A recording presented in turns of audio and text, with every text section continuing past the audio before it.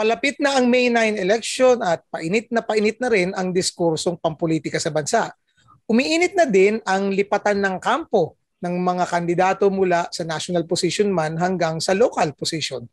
Ating pag-usapan ang halaga ng mga local officials sa national campaign ng mga tumatakbong presidente ng bansa at kung ang endorso ba ng mga local officials ay nakakatulong sa desisyon ng mga botante.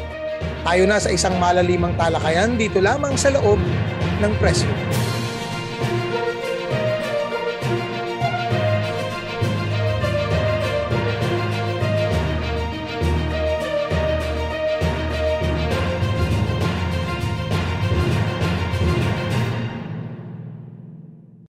Isang magandang araw po sa inyong lahat and welcome inside the press room kung saan ating pinag-uusapan ang mahalagang issue ng ating bayan kasama ang mga reporters at newsmakers ng ating bansa.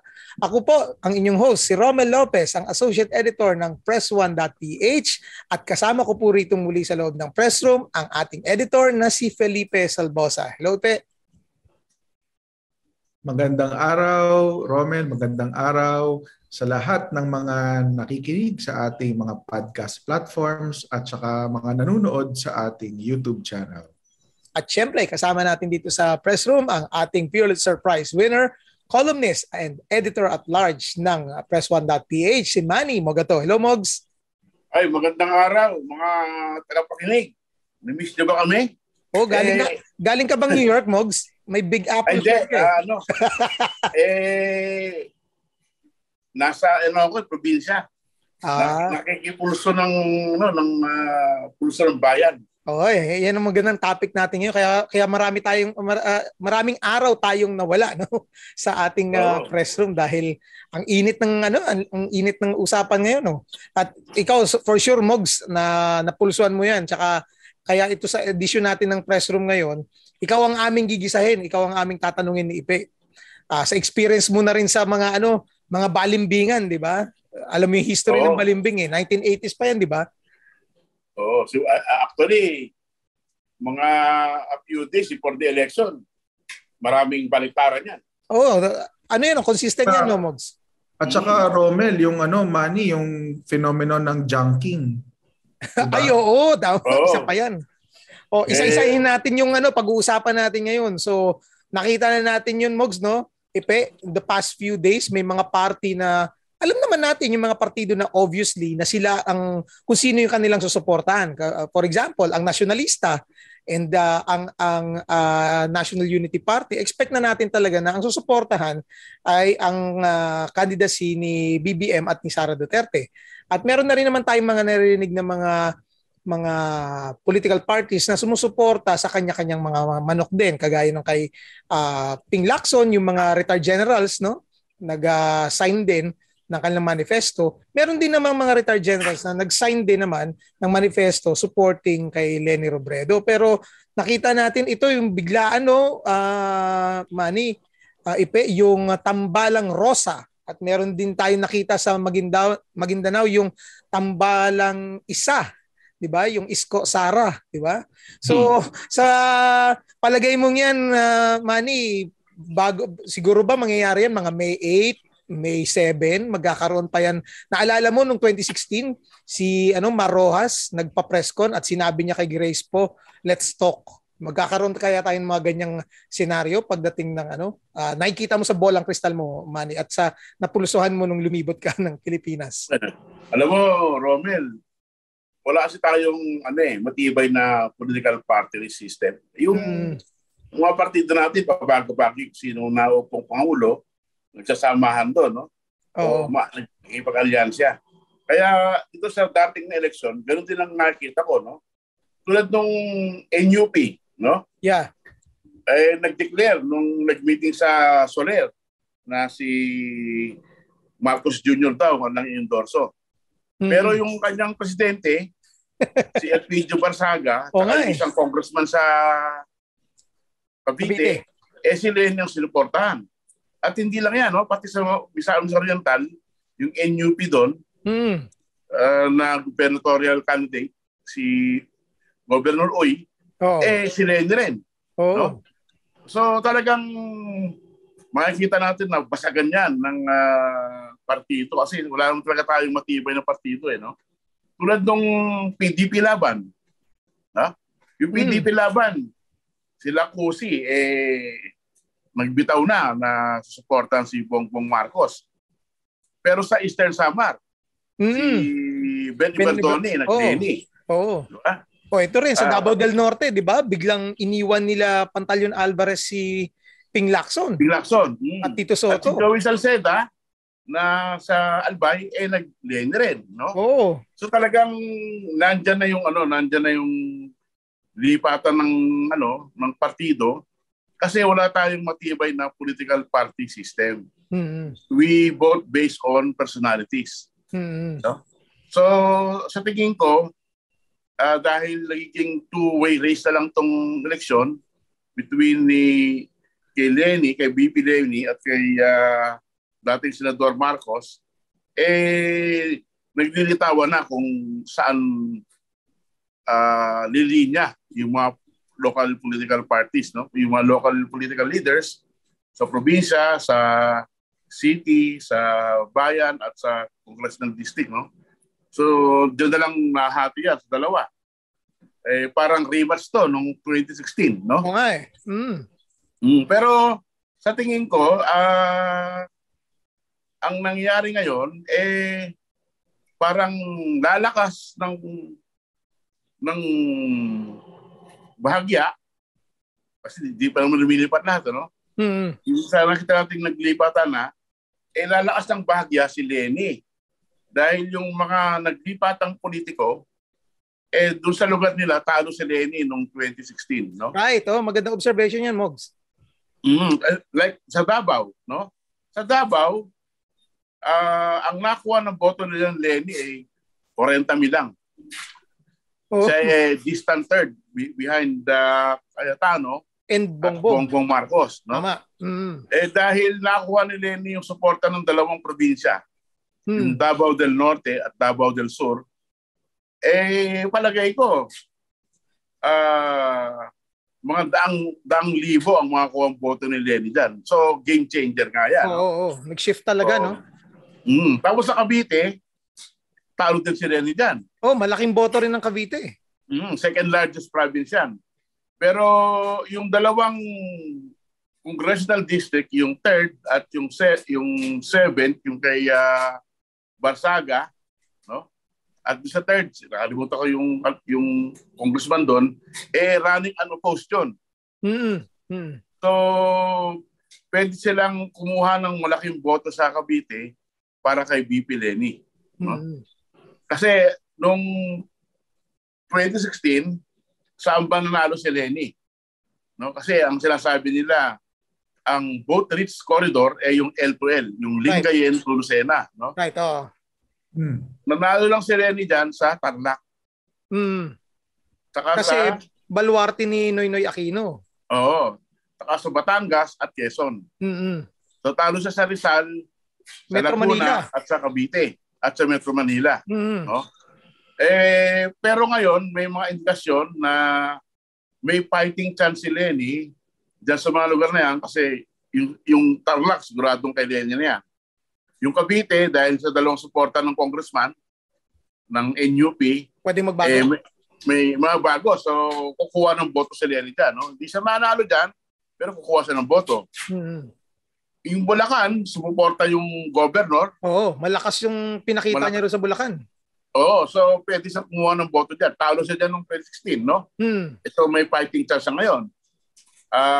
Sa Metro Manila, talagang zero si Lenny dyan. Ang nanalo si Bongbong, no? So tingin ko sa Metro Manila, maski sabihin mo na yung mga mayor pro Bongbong, no? O kaya ibang kandidato sinusuportahan, yung tao na sa Manila, yung estudyante, yung mga young professionals, talagang dadalhin si Lenny at tingin ko, may malaking boto si Lenny yung makakuha sa Metro Manila. So, kung ano man yung nakuha niyang boto na 14 million ba nung 14.7 ata siya. Nung 2016, palagay ko aabot siya ng 17 to 18 million, no? Dahil sa mga malaking chunks ng vote na nakuha niya. Actually, sa Visayas, natalo lang si Lenny sa Leyte. Right. 2016, no? Kasi Romualdez country yan. Oo. So, pwedeng mag-repeat siya, no? Ngayong 2022.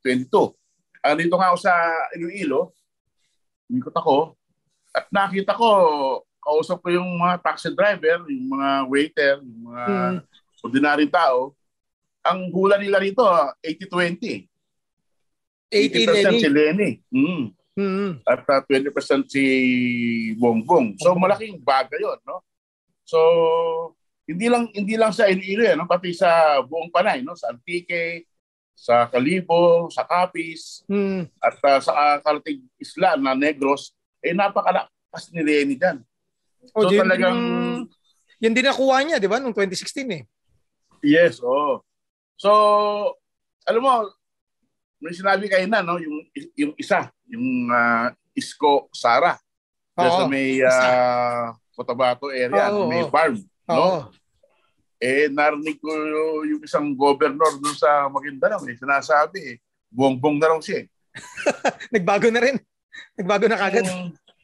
Pero yung pamunuan ng farm, no, yung mga leader ng MILF, mga ministers. No? Si tulad ni Kagi Murad, no. Ang tingin ko hindi yan maboto kay Bongbong. Kasi yung history ng MILF yung history ng Muslim Mindanao, right, no, under Marcos, hindi maski baliktarin naman ang sitwasyon, hindi na maboto sa kay Bongbong. At maaaring mag-Lenny yan. Mag-Lenny. Kasi yung pasilan na hawak ni Mujib Ataman, tsak na Lenny yan. Dahil nanalo nga si Lenny dyan, no? Nagpahiwating na rin siya eh. Oo, at ang isang malakas na indikasyon na kumikilo sa Mindanao ay yung campaign na Rosa. Tama. Yung Robredo Sara. Oo, kasi sa Zamboanga may Rosa. Sa Misamis may Rosa. Sa'yo, Manny, yung kampanya na Rosa, kasi I think si Congressman Salceda may gusto dyan, ano? Right. Tama ba? Isa sa prime mover niyan. Actually, siya yung unang nagpahiwatig niyan eh. Tapos, balikan natin yung NUP na binanggit mo rin kanina, si Congressman Barsaga, na tumaliwas sa sarili niyang partido na siya ang naging presidente. Meron ba silang nararamdaman o napupulsuhan na kakaiba sa kung anong inilalabas sa mga nakaraang survey? Bakit sila naglilipatan? Alam mo, meron kasing momentum si Lenny, no? Yung mga nagdaang rally sa Cavite, sa Bulacan, sa Nueva Ecija, sa Tarlac, sa Samar, sa Negros, sa Iloilo, sa Pasig. Saan pa? Maski sa Norte, sa Isabela at sa Cagayan, no? Laki nun. Makapalang tao, nakikita siguro ng mga lokal na leader na may momentum si Lenny, no? At alam mo kasi yung survey na linalabas ngayon hindi na reliable kasi that was done February at early March, no? Hindi pa gumugulong yung mga malaking kampanya, no? Kaya nga alam mo, napansin ko, ginagaya na rin ng unit team ng Bongbong Sara ticket, ano? Na pag may rally sila, malaki na rin at may drone na rin sila, no? May mga drone shot na rin, no? Dati walang drone eh. Dati bawal ang drone. Dati bawal daw eh. Ngayon may drone shot na rin at malaki na rin, no? Kasi malaki ang hatag nila para pumunta yung ano. Doon na sa nangyaring rally sa Bukidnon, no? Yung kay Joseph Biri. Ang balita ko tinukahan ni governor yung yung mga barangay captain na magpadala ng 40 tao bawat barangay. Talagang maraming tao talagang pupunta. May pledge kada barangay. Siyempre, kung maghahakot ka ng tao, hindi naman kikilos yan. Parang jukebox yan . Kailangan mo ng pera da, no? Pera sa pang-merienda. Pera sa sakyan, no? Pamasahe. Pera sa pocket money, no? Oh. Tingin ko, mahina 500 dyan eh. Kasi yung 200, pocket money, tapos yung 300, pagkain, saka pamasahe. No? So, ang pagkaiba kay Lenny, walang ganyan. Yung tao ang kusap pumupunta, no? Sila mismo ang nagpupondo ng sarili nilang lakad, no? Dito nga nagulat ako no? Kaya ako sa northern Panay, no? Sa northern Iloilo. Doon ang mga tao sila na mismo ang nangangampanya para kay Lenny. Nag-house to house na, no? Nag-house to house, nag-barangay sa mga malayong lugar na sila na yung nangangampanya na kumbinsihin ang mga tao na iboto si Lenny. Kaya yung bang mga botante ni Marcos, mga pagalaw mo, ganyan, kailangan mo nang bayaran mo na, di ba? Meron nga isang video ko nakita may isang video sa Buanga, may nagbibigay ng pera doon sa BBM sa Puntang Rally. Naubos yung pondo. Naubos sobre. Kaya yung mga tao sumisigaw, Lenny. Kanina lang, Mogs, may nakita akong kumalat na video sa social media. Na-share din to ng News 5, yung isang tao nga na nagsabi na binabarangay-barangay sila at nag-aabot ng 500. Kagaya nung sinabi mo na may pledge kada barangay. Pero dininay naman ito ng kampo ng kampo ni BBM, no? Si Attorney Vicky Rodriguez nagsabi na hindi totoo. Pero kung titignan natin, I think alam natin kung sino may tagong yaman no, kumpara kay Lenny at kay Bongbong Marcos. At alam nga natin na may hinahabol pang pera ang gobyerno kay Bongbong at sa kanyang taxes, no, sa issue ng kanilang politika. Pero ang next tanong ko rito talaga, Mogs, is established na yon na hindi ka makakagawa ng national campaign kung wala kang makinarya at kasama doon sa makinarya ay yung pera. So kasama din ba dyan para makuha mo yung suporta ng iyong mga local politicians yung pera na ibinibigay mo? Ano ngayon ang masasabi natin doon sa mga local politicians na bigla na nag-shift kay Lenny kung wala namang pera si Lenny? Alam mo kasi may mga usap-usapan na nangako si dati Senador Marcos na magbibigay ng 50 million bawat mayor, no? At 5 million to 10 million bawat barangay.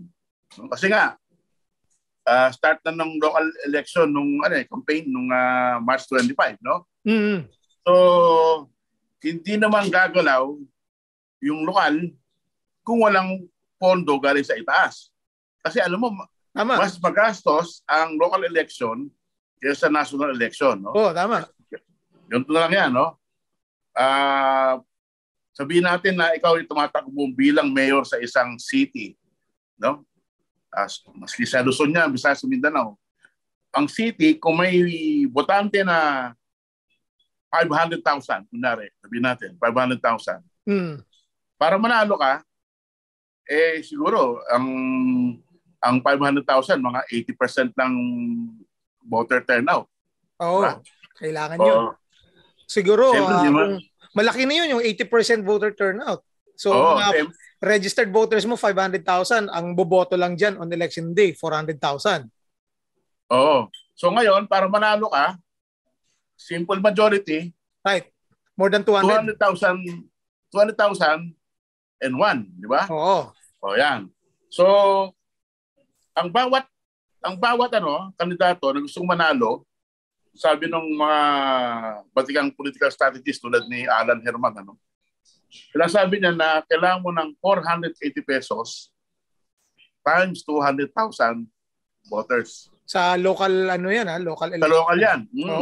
So talagang kung ikaw ay tumatakbong mayor at hindi ka naman incumbent, challenger ka lang, saan mo kukunin yung ganyang kalaking pera? No? So hindi pwedeng prinsipyo lang ang dala mo, Mogs, no? At pangako. Hindi, kasi nga ang dinig ko dito sa Iloilo, Yung sa mayor, ang binudget ata, 2,000 per voter. Wow! Gaano karami yung voter? Oo. Sabihin natin, mga 300,000 ang voter dito. Grabe, no? Ilang milyon yan. Oo. Yung kalaban niya, kailangan may pantapat na 2,000. Kung wala, talo na yun. Sayang lang yung pera. So, dahil wala ka namang pera, kailangan mo ng ayuda sa nasyonal, no?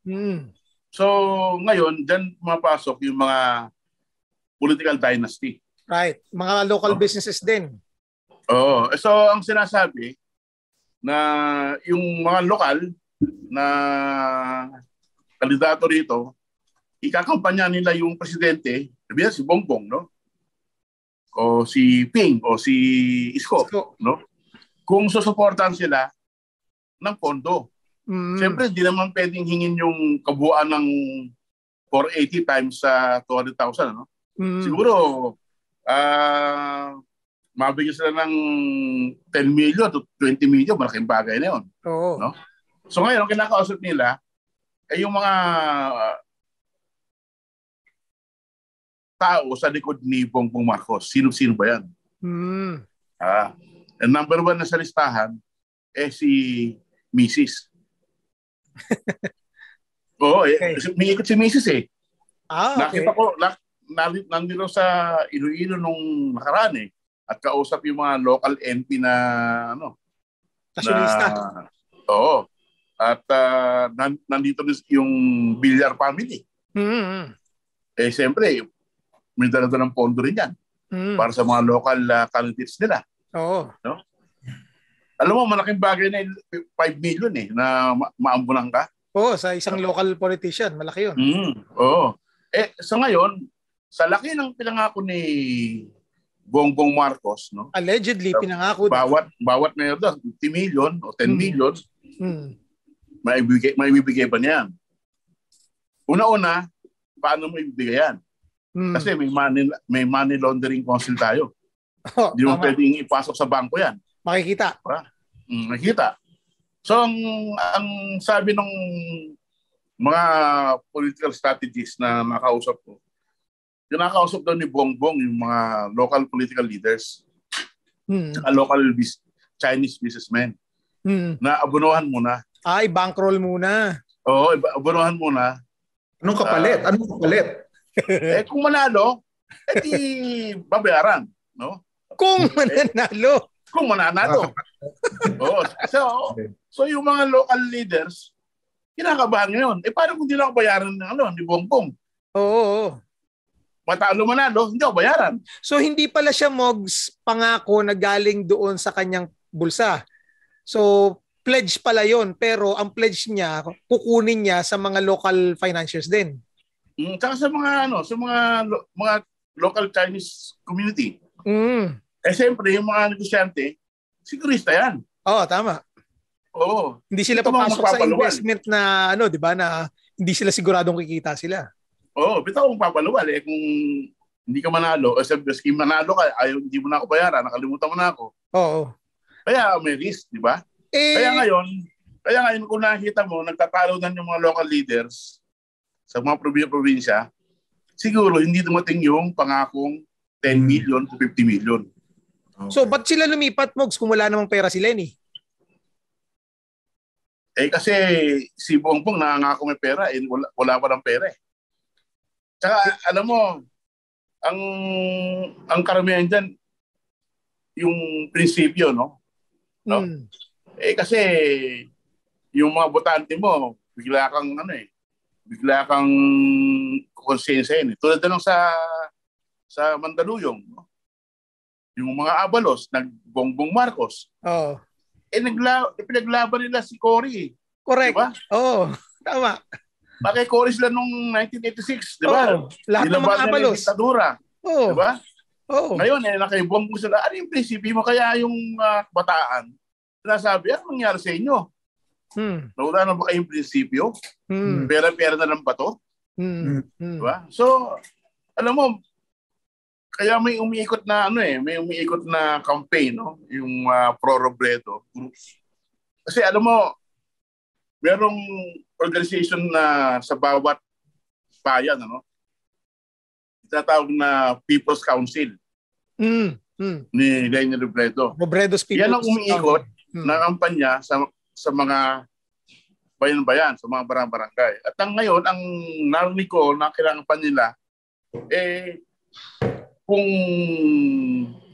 merong kandidato na tumatakbo in favor of Bongbong Marcos, iboto niya yung kalaban. Kaya nga baka magulat na lang sila, yung mga well-established political family na nagbongbong Marcos, baka magulat sila na matalo sila o lumiit ang kanilang majority, no?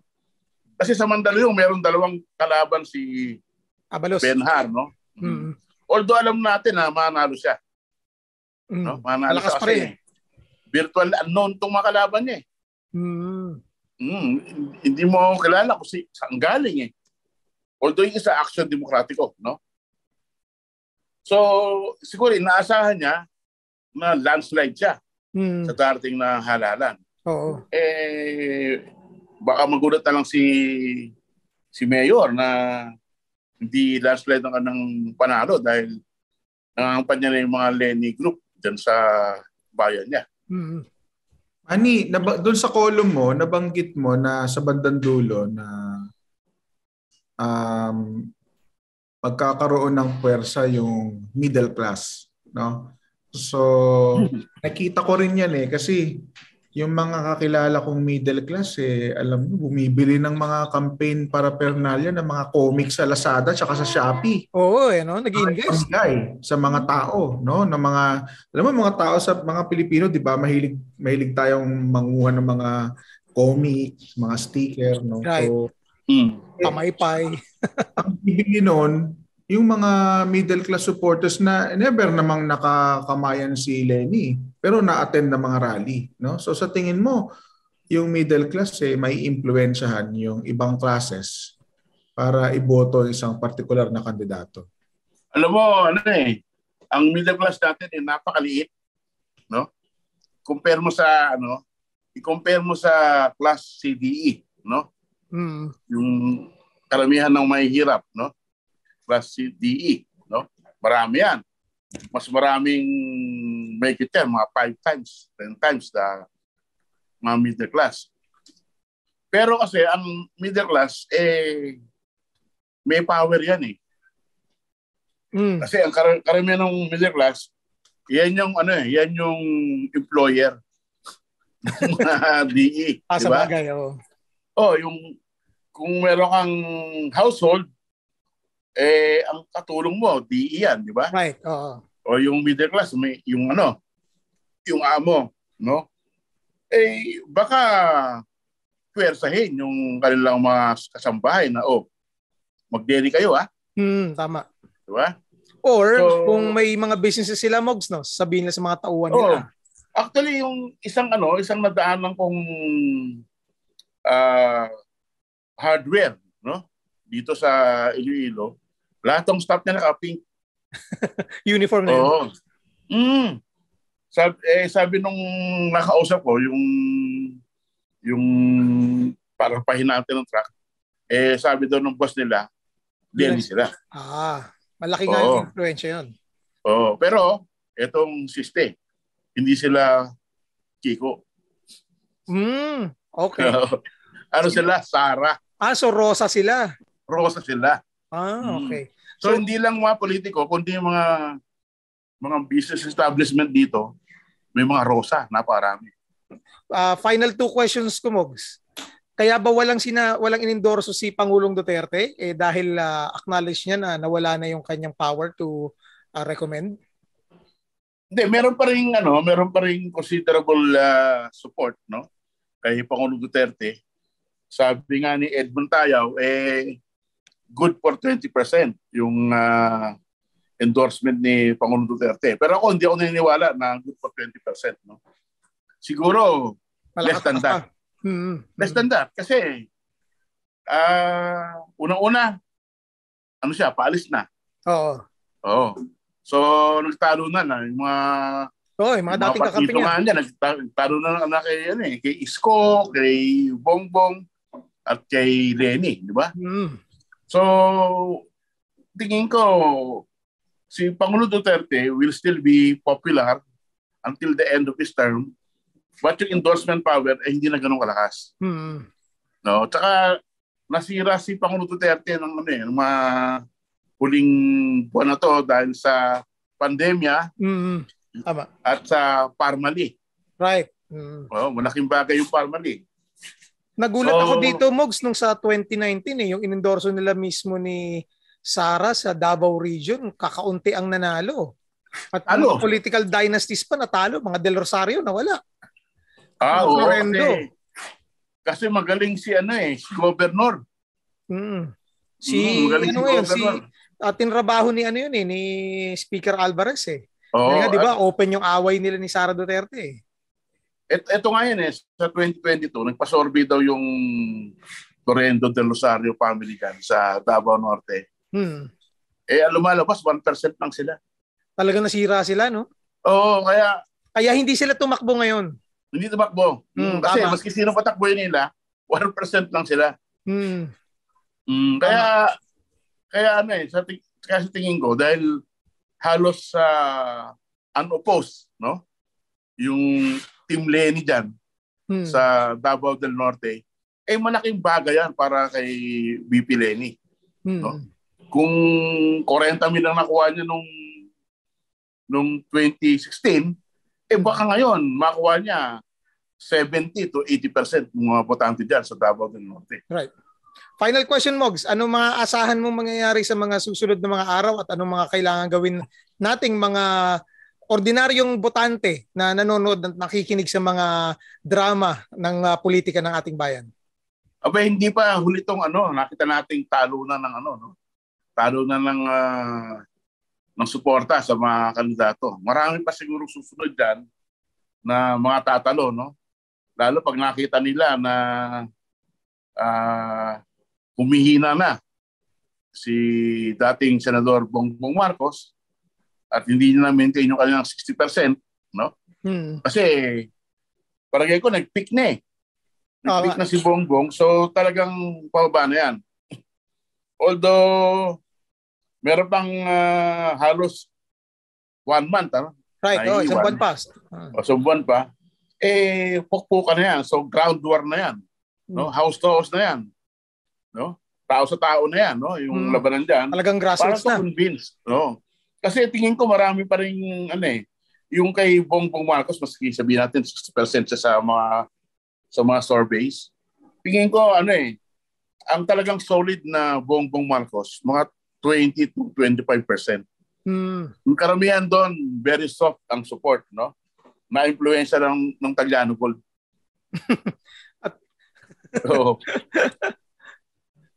So talagang marami ba tayong aasahang pagbabago, lalong-lalo sa mga local leaders.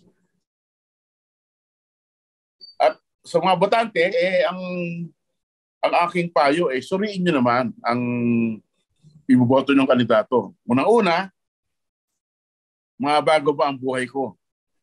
No? Gaganda ba ang takbo ng Pilipinas?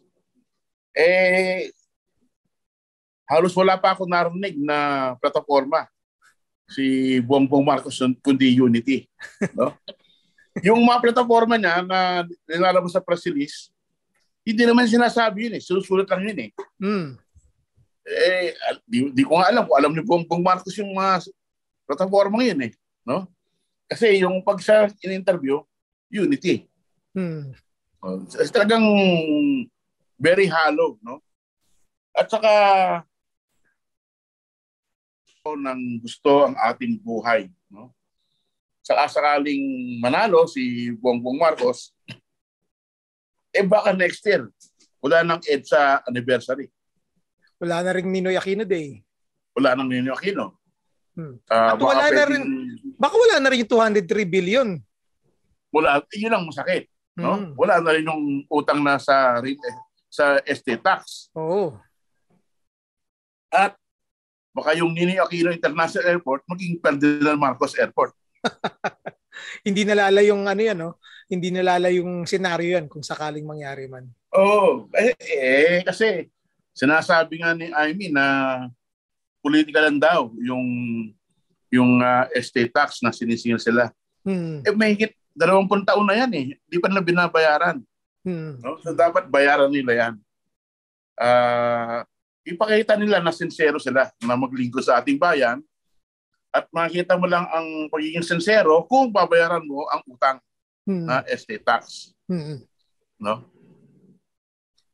Kaya pag nangutang kayo, baka sabihan kayo ng inutangan nyo or ikaw nangutang, huwag niyong gagamiting rason yung move on na lang, patawaran na lang tayo. Kasi magkaisa na lang tayo kasi naging role model na tuloy ng mga nauutangan. Pero hopefully in the coming days, magbasa pa rin ho kayo ng mga balita sa mga napagkakatiwalaang news organizations at syempre arm yourselves with the right facts kasi nga kagaya namin dito sa press1.ph, we base our reporting and of course yung aming work as fact checkers on facts and the truth, and we don't compromise it. Kung sino man yan, at may mga nag-aakusa nga sa akin, dilawan daw ako. Sabi ko nga nabasa niyo ba yung kauna-unahang fact check ko? Si Lenny Robredo nga yung na-fact check ko. kung ako dilawan, hindi ko na-fact check si Lenny Robredo. At siya pa yung buena mano sa akin. So, arm yourselves with the right facts para pagdating natin doon sa polling precinct on May 9, yung ating pinili, kagaya ng sinabi ni Mogs, ay makakatugon sa ating mga pangangailangan at sa kabubuti ng ating buong bayan. At hindi lang dahil sa mga fake news na nabasa natin sa social media, kagaya ng Talyano Gold. Dahil wala pong Talyano Gold na ipamimigay ang mga Marcos sa ating bayan. Maraming salamat, Mogs. Maraming salamat, Ipe. Thank you. At maraming salamat po sa inyong lahat sa pagsama ulit sa amin dito sa loob ng press room. Hari nawa sa susunod na edisyon, makasama po namin kayong muli para sa isang malalimang talakayan ng mga issue ng ating bayan. Hanggang sa muli po, ako po si Romel Lopez kasama si Ipe Salvosa at Manny Mugato para sa press1.ph. Hanggang sa muli po, maraming salamat at ingat po tayong lahat. At kagaya po na sinasabi ko sa mga aking mga estudyante, ingat sa magnanakaw.